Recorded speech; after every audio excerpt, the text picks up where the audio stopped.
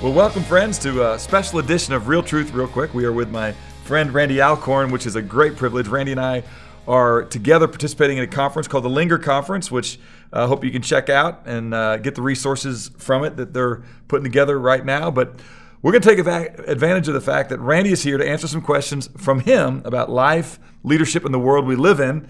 And Randy, you've written a book called Heaven. And so I don't want to just talk about the world we live in.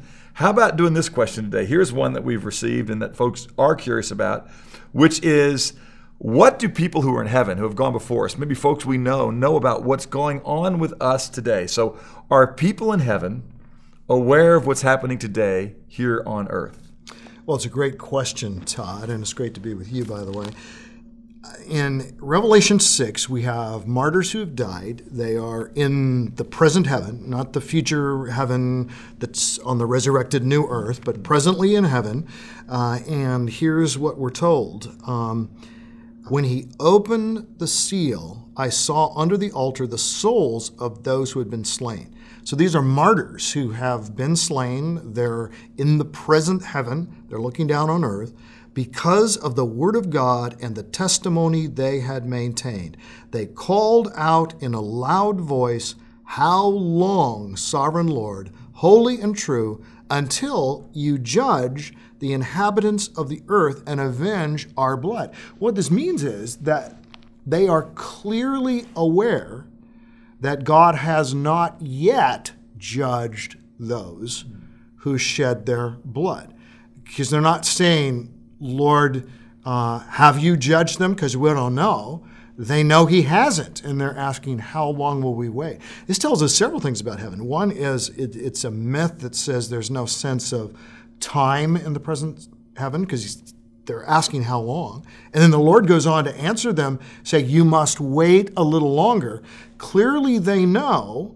And not only do they know what's going on down on earth, at least to that extent. We don't know that they know everything. So the answer to the question is not everybody in heaven always knows everything going on down on earth. So there's no biblical evidence that they know we had pizza for dinner, right, or raised our voice at our spouse. Yeah, exactly. Okay. But sometimes people are asking this question because they think, well, if anybody in heaven knew what was going on down on earth, they'd be sad. Yeah.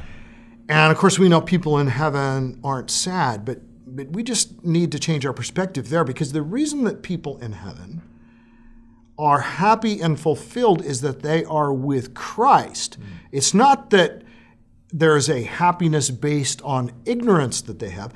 God knows what's going on down on earth, and he is content, he is happy, though he's also unhappy with specific things going on down on earth.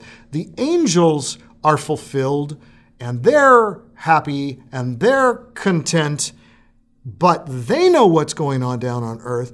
But the other thing I would say is, even if someone right now in heaven had, just for the moment, a heavy heart about the sin and rebellion that's going on down on earth, that is a temporary condition. Because in the resurrection, we're told, Jesus says in Revelation 21:4, no more sin, no more pain, no more sorrow, no more death. Revelation 22 says, no more curse. So the day will come when we will be all fully happy and content, but it won't be based on ignorance. It will be based on perspective of knowing God is God, and he has his purposes in the world. And people in heaven right now know that God is God, and he has his purposes in the world. And I think the world is more like center court at Wimbledon, where everybody's watching. The unfolding drama of redemption is still going on here on earth. The church is at work, and I think the people of God in heaven are cheering us on, urging us on, perhaps interceding on our behalf. That's not praying to the saints, which I don't think is biblical at all. Right. There's only one mediator, and that's Christ. Rather, that's the possibility that the saints might pray for us as they see us at work, doing what we do. So two amazing applications. One, we on earth can experience the same happiness that those who are in the presence of God can have in heaven, which is the answer to joy in the midst of circumstances that we clearly see and experience on earth. There's a way that as we appropriate the reality of who God is, his assurances for eternity, that we too can be happy, if you will, joyful in the midst of knowing that God's got this thing going on. And then secondly, you would say, because of the verses you read in Revelation 6 and others, that we don't know for certain that they don't know about everything we do, but there's no sense of anything in the record that says they're watching and we should get creeped out now that our ex-spouse is watching us as maybe we've remarried with our new spouse in all the ways that we should be. That there's no sense of that from the scriptural. Right, none at all. In fact, we see in Luke 15 a couple of powerful statements by Jesus about though every time a sinner repents here on earth, there is rejoicing in the presence of the angels of God in heaven.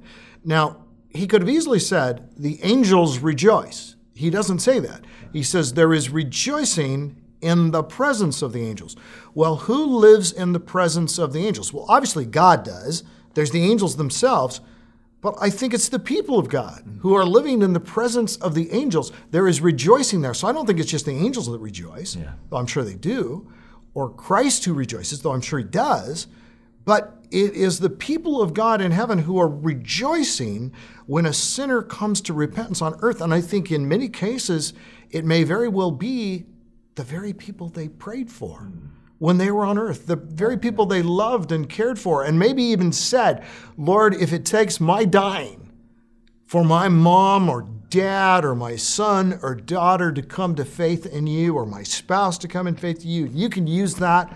I'm here for you. And they may be from heaven beholding and rejoicing at the conversion of someone they prayed for in ministry. So we know we're aware of some time. There's some evidence that we're aware of how maybe our lives, our prayers have been used for redemption, but there's no need to necessarily think that we're being watched 24 hours a day on some kind of heaven cam. Yeah, there's none of the creeping out things that we need to be concerned about. Amazing. All right, so that'll do it for this week's episode of Real Truth Real Quick. We're going to come back with more episodes with Randy, talking more about heaven and more about other areas that he's written books on that we're blessed to have him here to discuss with us. So thank you for joining us, and we'll see you next time on Real Truth Real Quick.